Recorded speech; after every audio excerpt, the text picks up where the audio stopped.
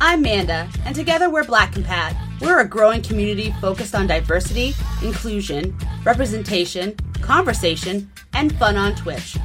Wanna be fam? For chill community vibes, Wednesday nights at 7, join BC Row for the Wednesday Wind Down. Friday nights, join us for Let's Plays, where we explore narrative and single-player campaign games. Stop by on Fridays at 7. Catch our flagship podcast, The Tribunal, live every other Sunday at 3 p.m., where we talk about issues that are important to us as Black women. Issues like representation, inclusion, diversity, and more within the video games and entertainment industries. Check our channel and social handles to find out when a new Tribunal's going to drop. We've got even more content on our YouTube channel, Facebook, Instagram, Twitter handles, and our website, blackandpat.com. So join in the conversation in whatever way you like at Black and Pat. Remember, always and, never or. All times are Eastern.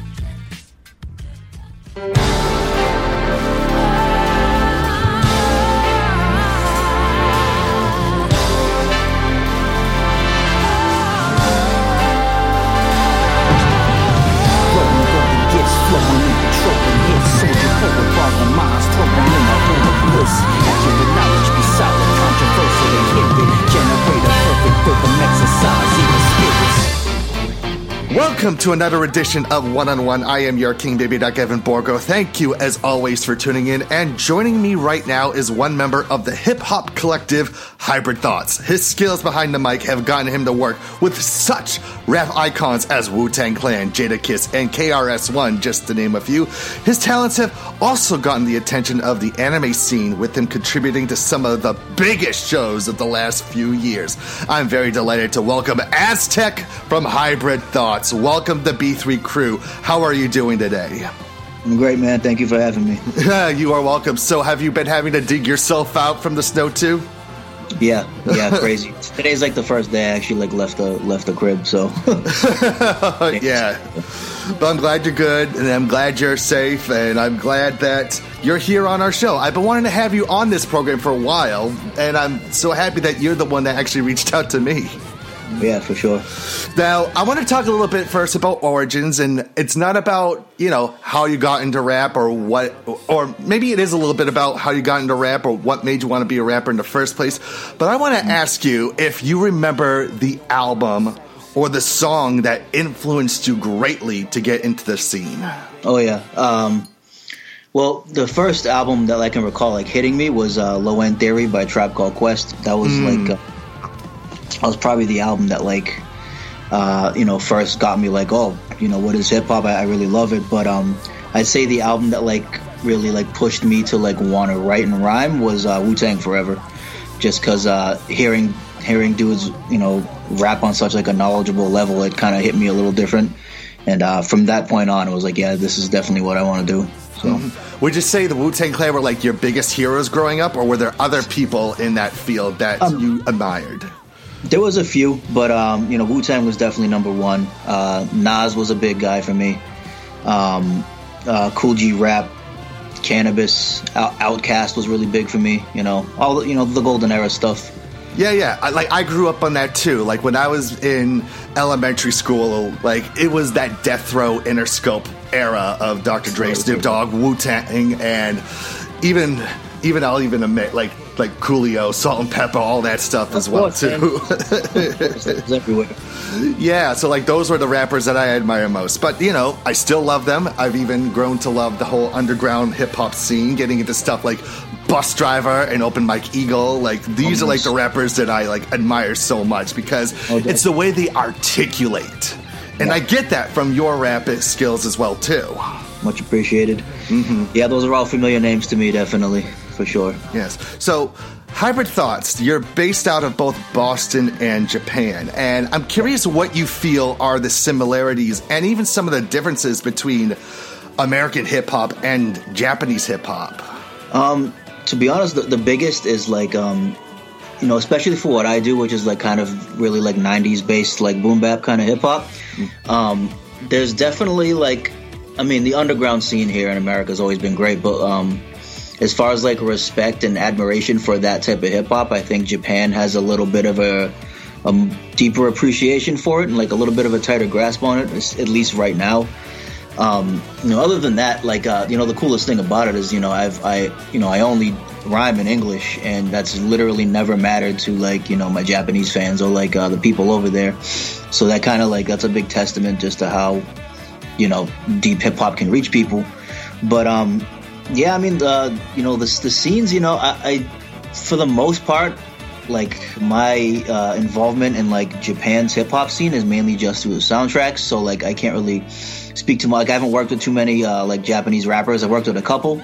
I work exclusively with a Japanese producer a lot now. But as far as, like, being part of the scene, I don't really have, like, an extensive experience in the hip hop scene there, especially compared to here, where I've been in the the underground hip hop scene here in the States for 20 years. So it's definitely, like, a bigger experience I have with like touring and shows and all that stuff over here, more so than over there. But yeah, Japan loves the kind of stuff I do, and, like, especially with the anime stuff. Like, I feel like anime and the kind of hip hop I do is always kind of went hand in hand, So. Right, because, like, we were, like, most of us were introduced to Japanese hip-hop through, like, a show like Samurai Champloo, and you had the late, great Nujabes producing and composing, and you had a rapper like Shingo 2 doing Battle Cry, yep. And it was, like, this, like, opened a floodgate of appreciation for what Japanese hip-hop was able to accomplish, because I feel like they're the ones that really mastered the concept of the lo-fi hip-hop. Yeah, for sure. I think Nujabes could be, like, called the father of lo-fi hip hop, Absolutely. So you have called Boston, Lynn specifically, which I'm of course from as well. You've lived in Japan for a little bit, and I believe also South Korea too. You've lived in, correct? Yeah, well, that's my roots. I'm Korean. I was in South Korea in the early '90s, like 1993. Mainly was the main year I was over there, and that was another big big strike for me as far as hip hop went, because that was the first time I really got to experience international hip hop on, like, a huge level. And yeah, I mean, it's mainly been my entire life and U.S., mainly Massachusetts. All right. But still, with you growing up in, like, these different countries, do you feel like maybe, like, being exposed to these sorts of different cultures helped to craft your skills behind the mic in some different way? Yeah, for sure. I mean, like my lineage, my heritage, which is, Korean, I was raised, like, very, very much into the culture. So, like, that's always been kind of, like, my main influence. As far as, like, my artistry goes, my writing goes, I've always tried to, like, make sure I pay, homage to my culture in my writing. Just because, like, I mean, it's a little better now, but, like, when I was coming up, I was maybe, like, one of 3 Asian rappers in Massachusetts, and I mean, it's a little different now. I mean, not much different, honestly, but so I always felt like there was, like, a huge need to rep that really hard, and I still do. Right, and I'm glad you do. So, last year saw the release of Dig It Like a Fossil, a collaborative album with Iadonic. And how did this record come to be, and what do you feel influenced it lyrically? So, the cool thing, shout out to Iadonic, man. What had happened was, how I connected with him was in 2017, Hybrid Thoughts put out our Japan-based album, which is Monologue Presents Hybrid Thoughts. And Iadonic was actually a fan. So there was this hotel in Tokyo called Waisao Hotel, and they in the lobby of their hotel they had this listening station. And the listening station had, I didn't even know this was the case, but they had the Hybrid Thoughts album, like, in the lobby of the hotel to listen to. And somebody just took a picture and tagged me in it. It was like, oh, listening to this at Waisao Hotel. And I hit him up, and I found out he was a producer, and his style of production was very much like the Hybrid Thoughts stuff, like the real jazz-based kind of lo-fi type stuff. I did one song with him, and then it kind of fit, because at the time, in Hybrid Thoughts, we haven't put out an album since 2017, and after that, I was exploring with a couple of different sounds. I worked with some, like, dark ambient producers. I worked with, a lot of boom bap producers and stuff like that, but I was missing, like, that feel that the last Hybrid Thoughts album have, and Iadonic had that production. So we did a few songs, and then I was like, you know what, man, let's just do a whole project. And then Dig It Like a Fossil came out of that, and it was cool too, because it continued, like, my my link between here and Japan, And that was released under his label, which is Navy Clown Records, which is based in Japan, Osaka, Japan. So. Yeah, and it's a very beautiful album, and I hope all my listeners out there get a chance to listen to it. I appreciate it, man. Thank you. You're welcome. So, let's get into the meat of it, because you have been making a name for yourself in the anime soundtrack realm. And I know you're a big fan of anime yourself. What was the show that made you a lover of the genre? My first experience watching anime was in Korea. It was the English translation is Super Grand Zord, but in Korean it's called Madokin Grand Zord.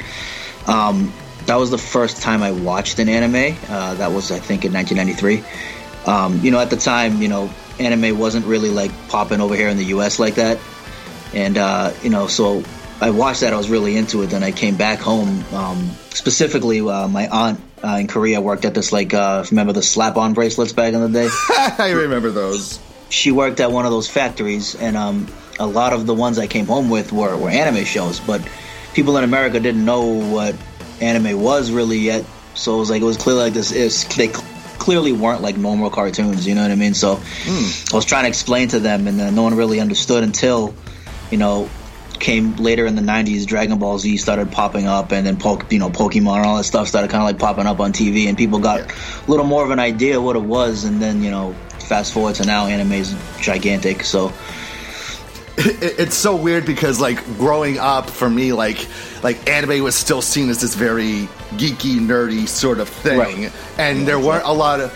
But when Dragon Ball hit, that's when I started seeing even the quote unquote jocks getting into anime.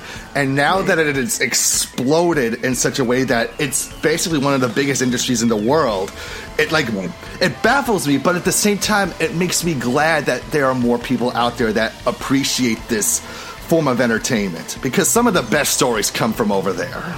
Oh yeah. Yes, storytelling's unparalleled, man. It's insane. Mm-hmm. Now, not counting the ones that you've worked on, what have been some of your favorites these last few years? The last few years, quite a few, man. I mean, oh man, there's so many. Me and my wife actually just finished watching Blue Period last night, and that was really cool. That's a good series. Yeah, we just finished watching that last night, literally. And honestly, man, I know it's kind of like a cop-out to say, but the ones I've worked on have honestly been my favorite.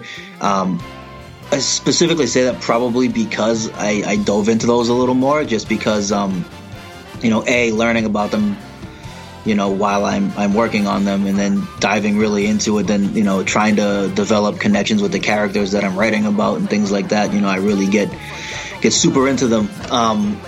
The ones I know about in advance, at least. But other than that, a lot of the ones that everybody likes, man. I was into. And all of them, I mean, to be honest, though, I still go back and watch the old school ones more than anything. Yeah, you should see. You can't really see here. You should see my room. I've got all the Nendroid figures here, and my plush toys here of all the shows that I've grown to love these many, many years. And it's funny because when I was in high school, it was always about the action-packed series. Now I'm I'm a bigger appreciation for the calm and serene, the Iyashikei genre sort of thing. I can't tell if you can see here. I've got back here my little giant plush rather, of Rin from Laid Back Camp. I have such a huge appreciation for shows like that, because it demonstrates just how beautiful of a series it can be while still being entertaining. Yeah, I can relate, man. Same thing as a kid, I was all about the martial arts, the fighting animes, and now, I'm definitely a little more into the cerebral stuff as I've gotten older, just watching, and you really see how many layers of the storytelling there are in anime. It's crazy. Right, and I know we talked a little bit about it, but like with Samurai Champloo, but anime has influenced rap and even vice versa. And what do you feel that hip hop and anime have so much in common with one another? So I think it's kind of attests to the same thing of the layers of the storytelling. You can kind of relate, especially the era of hip hop that we're talking about too. I think a lot of people relate to that layer of storytelling or diving into the depth of a character. Because when an MC is writing a song, a good MCO, like a heartfelt one, what do they talk about? It's the depths and the layers of their person and their, and anyone who's an anime fan knows that like the connection you get with a character, you can't really compare it to anything in anime. Like anime is always where you see like the most connection to a character. And I think the hip hop scene really, really dives in on that. But yeah, I mean, like we said, Samurai Champloo was actually like that was probably the show where I was really like, soundtracks in anime are really like the music behind an anime makes so much difference to the series and adds so much. And that was literally like and I say this in all the interviews I do, man. But like that was the time where I was really like, man, I could see myself doing anime soundtracks. And it really wasn't even like a plan in the cards. It was just something I always said to myself, like, oh, I could see myself on an anime soundtrack. Then when the that's why I say like fate and all that shit's real, man. Because like when I got like the opportunity to do the first one, I was like, oh shit, it's a dream come true. And it was like a lesser known anime, the first one, but I didn't even fucking care, you know what I mean? But then the calls kept coming, and I was like, all right, this is it. It happened, so. Yeah, so what was the first one you did? You said a lesser-known one. Let me see if it's one that I've actually watched. I mean, it's lesser known to, like, the masses, but, like, anime fan. It was the second season to Kekai Sensen, Blood Blockade Battlefront. Oh, yeah. Good show from the same creator as Trigun. So yep. we have big love for that sort of thing. Yep. Now you have worked on some of the biggest anime of the last couple of years, like Jujutsu Kaisen, Beastars, and probably one of my all-time favorites of the last few years, Dr. Stone. How much do you read up on like the source material for the series before you write the material that you want to do? So it all depends on the show and like when I get the call. So more than a few times I've gone into these studio sessions with kind of a blind eye, and I don't even know the show I'm working on. You know what I mean? But like Dr. Stone, I that one. The craziest thing is that's probably like my favorite one that I've done, and that was what I knew the least about, because that was the only time like I worked specifically with the production team from Japan. I worked with the entire team in person for Dr. Stone, and literally, like I shit you not, man, like at that session they had a copy of the manga there, and as they're playing me the music I have to write to, I'm reading it. Because before the show was even like finished or anything, so I'm like reading it and trying to like think of things to say. And like me personally, I always try to at least somewhat relate what I'm writing to like what's going on in the show. Even though when a lot of times they tell me it doesn't matter, but like if you heard the Dr. Stone soundtrack, that Master of Minds joint, like it worked out so good because it made so much sense with the show and the character, rather than just me. Rapping random shit, which has happened on plenty of soundtracks, but that one specifically, I think that's why that one, meant so much. Would you say that Dr. Stone was the series that surprised you the most? Yeah, for sure. Because before Dr. Stone was the second show I did, so before that it was Kekai Sensen, and I was like, oh yeah, it was cool. We got a lot of attention for it and everything, but I didn't, we had no idea what was going to happen with Dr. Stone, if it was going to be like a flop or if it was going to blow up. And then fast forward, while it's out, like, after I'm literally flipping through Adult Swim and I stop because I hear my voice. I was like, oh shit, Dr. Stone's on Adult Swim, Yes. And I think one of the things that why, Dr. Stone is one of my all-time favorites is because, like, it's a smart man shonen. Like, I was the geeky kid back in high school. I was never Goku or Piccolo or Gene Starwin or any of the characters. I was the smart nerdy kid. And like having a shonen series where the main protagonist is the smart nerdy kid, it's a very, very just euphoric feeling to see a show like that. And the way that it just showcases the sciencey aspects, like the amount of work that Ryocho Inagaki and Boichi must do to figure out how to make everything work, it's god tier in my honest opinion. Especially like they're using like real science shit too. It's not like just, you know what I mean? And that's like the most impressive part about it. Really, really dope. Yeah, absolutely. Now, is writing for an anime soundtrack different from making your own music, or is it the same process for you? Back and forth. I mean, it's a very different kind of mindset that I have to have. I love doing the anime soundtracks, but I definitely like approach that more as work. rather than just like leisurely like making hip hop music. I mean, sometimes I enjoy, that more even, but it's definitely a little different. There's a little more pressure with the anime stuff. Sometimes there's actually less pressure. It all depends on, like I said, on the show. But like when I'm like in a time crunch to write 5 songs for Jujutsu Kaisen in a day, that adds a lot of pressure. Whereas like if I'm recording an album, I can take a fucking entire year if I want to finish an album. But right. With soundtracks, there's like huge deadlines, and sometimes like I get called in and it's just that day that I have to do this shit. And like Jujutsu Kaisen, man, we did like 6 tracks for that in one day. That was literally within like a 4 or 5 hour session. We did like everything we did on Jujutsu Kaisen. So like the process can be the same, to be honest, man. Like a lot of times, not a lot of time, but a few times I've even, this is crazy to say, but like I've even cheated. I've used rhymes that I wrote years and years ago that I never used on anything that just happened to fit. That's happened. I've freestyled songs on anime soundtracks, like literally not even writing, just going there and just let it all out.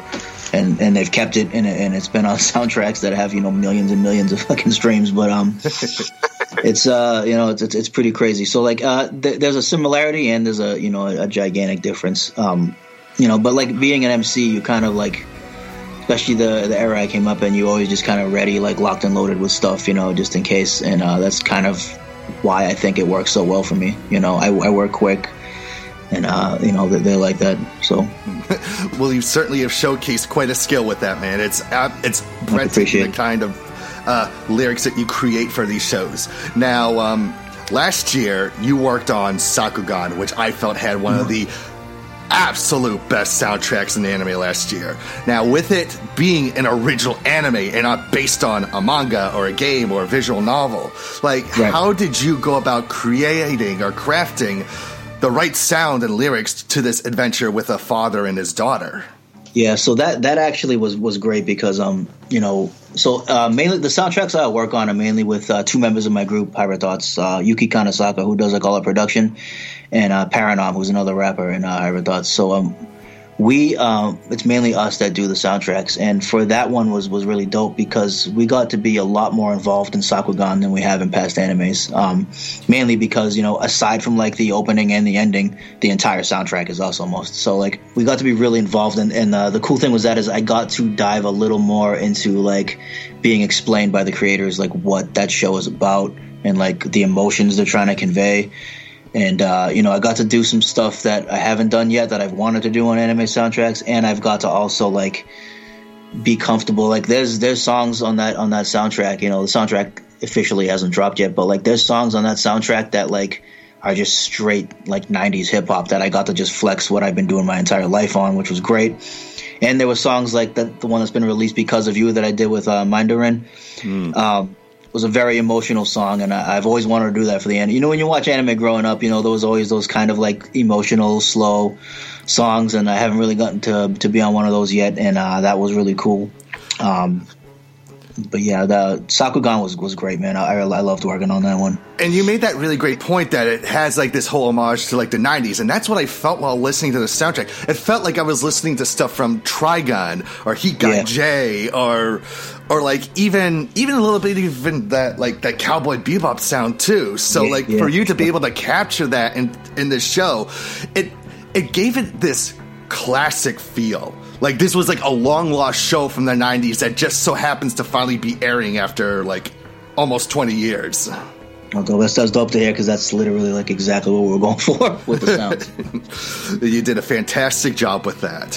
So, you're welcome. So, from the shows that you've worked on, which character, or even characters, do you find yourself relating to the most? Oh, man, there's so many.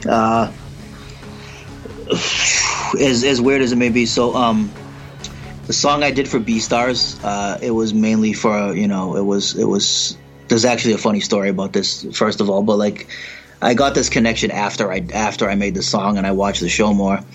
Louis, who has like this persona of trying to upkeep, this like bravado image, but he's inside he's like a complex kind of character who like. He likes it's like a defense mechanism, almost because he's not a carnivore and things like that. Right, he's a survivor. Yeah, exactly. Which is I can really relate to, like especially like my high school years growing up and everything like that. But the connection with Louis actually like came after, completely after, because shit, man, there's been so much. Senku, obviously, man, being able to, I'm the same, man. Like, I grew up like a hip hop hood kid, but like I was the nerd in the hood, man. You know what I mean? So like being able to really, and like I said, I listened to a lot of Wu-Tang and Cannabis and like all this like super complex nerdy hip hop that like with representing him, like when I was reading it, I was recording the thing, I was like, oh, hey, this dude's on some like complex, science shit. So like especially like specifically the song I'm a Human, I was like, I'm just gonna go completely crazy and weird in this, and I just like really dove in, and it's like my most successful song on anime soundtrack. So like Senku I definitely related to, because not just because he's a smart nerd, but he's also fucking badass, and he's like, you know what I mean, like he shows that like, yeah, fuck this, like I'm the science, I'm the nerd, I'm the smart guy, but I'm gonna show all y'all motherfuckers how to fucking re-civilize the planet. So it's like, right, it's like him saying that the biggest muscle is the brain, and I'm going to show you why exactly. that is. Exactly, which is like the kind of like the aspect they've always tried to like touch with music, was like, what I mean, like I'm on some street shit, but I'm on some smart guy street shit, you know what I mean? I always felt like that's why I appreciate the most. Like that's the kind of hip hop I love. I love the smart stuff. I sometimes I like the trash talking aspect, but there's this level of smartness that I get in underground hip hop and British hip hop and grime and Japanese hip hop that like you can't find this on your top 40 stuff. Right. And exactly. I have such a big appreciation for that kind of lyricism, and it just goes to show just how many different ways you can bring hip hop to another level of art. Yeah, for sure. So, with it being a new year in 2022, what are you hoping to achieve most? Are you planning a new album, more soundtrack collaborations? Yeah, so I mean, the soundtrack stuff is always on deck. That's just all about getting the call, man. And like I said, my man Yuki Kanasaka has always been great with, making sure that like now, like if hip hop is needed, we kind of get that call. Also, Tatsuya Kato, who handles so much of that music work out there, Hiroki Satsumi, all those guys, man, I love working with. So I know I'm always on deck for that. But as far as my personal music goes, yeah, I'm trying to like dig at like a Fossil definitely like amped me to like get back into like making my own stuff and putting out my own stuff, like in because the past few years I've gained like almost an entirely new fan base just due to the anime soundtrack. So I think it's it's a dope time for me to kind of show them like what I do for myself and like the things I was doing before for anime soundtracks. So first quarter of the year I actually I'm dropping a project with another MC from Hybrid Thoughts. His name's Judge the Disciple. We have a duo album coming out, produced by Cloak and Dagger. That comes out, hopefully, I'm thinking, in February or March most likely. I got another project with Idonic in the works, and I'm sincerely hoping to do another Hybrid Thoughts album in 2022, but we'll see. Yeah, well, speaking of Hybrid Thoughts, next year, if I'm not mistaken, will be the 25th anniversary of Hybrid Thoughts. Oh, good. And with that happening, is it going to do you have something planned for that milestone? I would hope, man. The tough part about it is, we're such a big group that it's always tough to get 5-6 people on the same page. And Hybrid Thoughts has also gone through so many changes, since we when I originally started Hybrid Thoughts in the 90s, it was a completely different group, than what you see now. And it's all about making. But the last collective that we had as Hybrid Thoughts in 2017 was definitely my favorite. Adding Yuki and Saucy Lady, who are from Japan, adding them to the group was definitely like a big transition to like the sound we have and everything. So I would like to get that one back in and just do like a dope, even if it's a short album, you know what I mean? Like the last album was long, it was 18 tracks. So like even if we did like a short album, man, I would love to. But, we'll see how it works out. Like, I know those, the solo project and the project with Judge is like 100% positively coming out. The first one I mentioned is actually completely finished already. It's in the mixing stage. So that'll be out soon, like, for sure. But, and, I'm always collabing with people, man. People hit me up for collabs all the time, and I graciously do them. I love working with other people. Mm-hmm. So I just plan on doing a lot of music, man, depending on what it is or what title it is, man, just a lot of music. So here's a question for you before we finish up here. With a lot of musicians these days actually now being able to like create their own anime, like for example, a couple years ago, Sturgill Simpson creating Sound and Fury. If you had the opportunity to create your own anime, what would it be about? You know what, man? There's so many, dude. I think about this all the time because people always ask me, you know. But I would like to kind of like take the perspective. Like I've had a really crazy fucking life, man. So like I would love to take the perspective of just my life and turn it into an anime. I think I'm kind of like a complex enough character where it would be dope. You know, coming up where I came up, getting into what I did. You know, moving around and you know, being involved in the arts and things like that. Just finishing Blue Period, man, really kind of like also like furthered that because, you know, when you dive into the mind of an artist like that, it creates a real cool concept to watch. And I would like to do that, but in the you know, in the form of like not even just a rapper, but like into like a, you know, a musician and artist, like in that way, and not just like your surfacey kind of like, you know, battle rapping or any shit like that, but like the actual like complex mind that like goes into like being a hip hop artist, especially the kind that I am.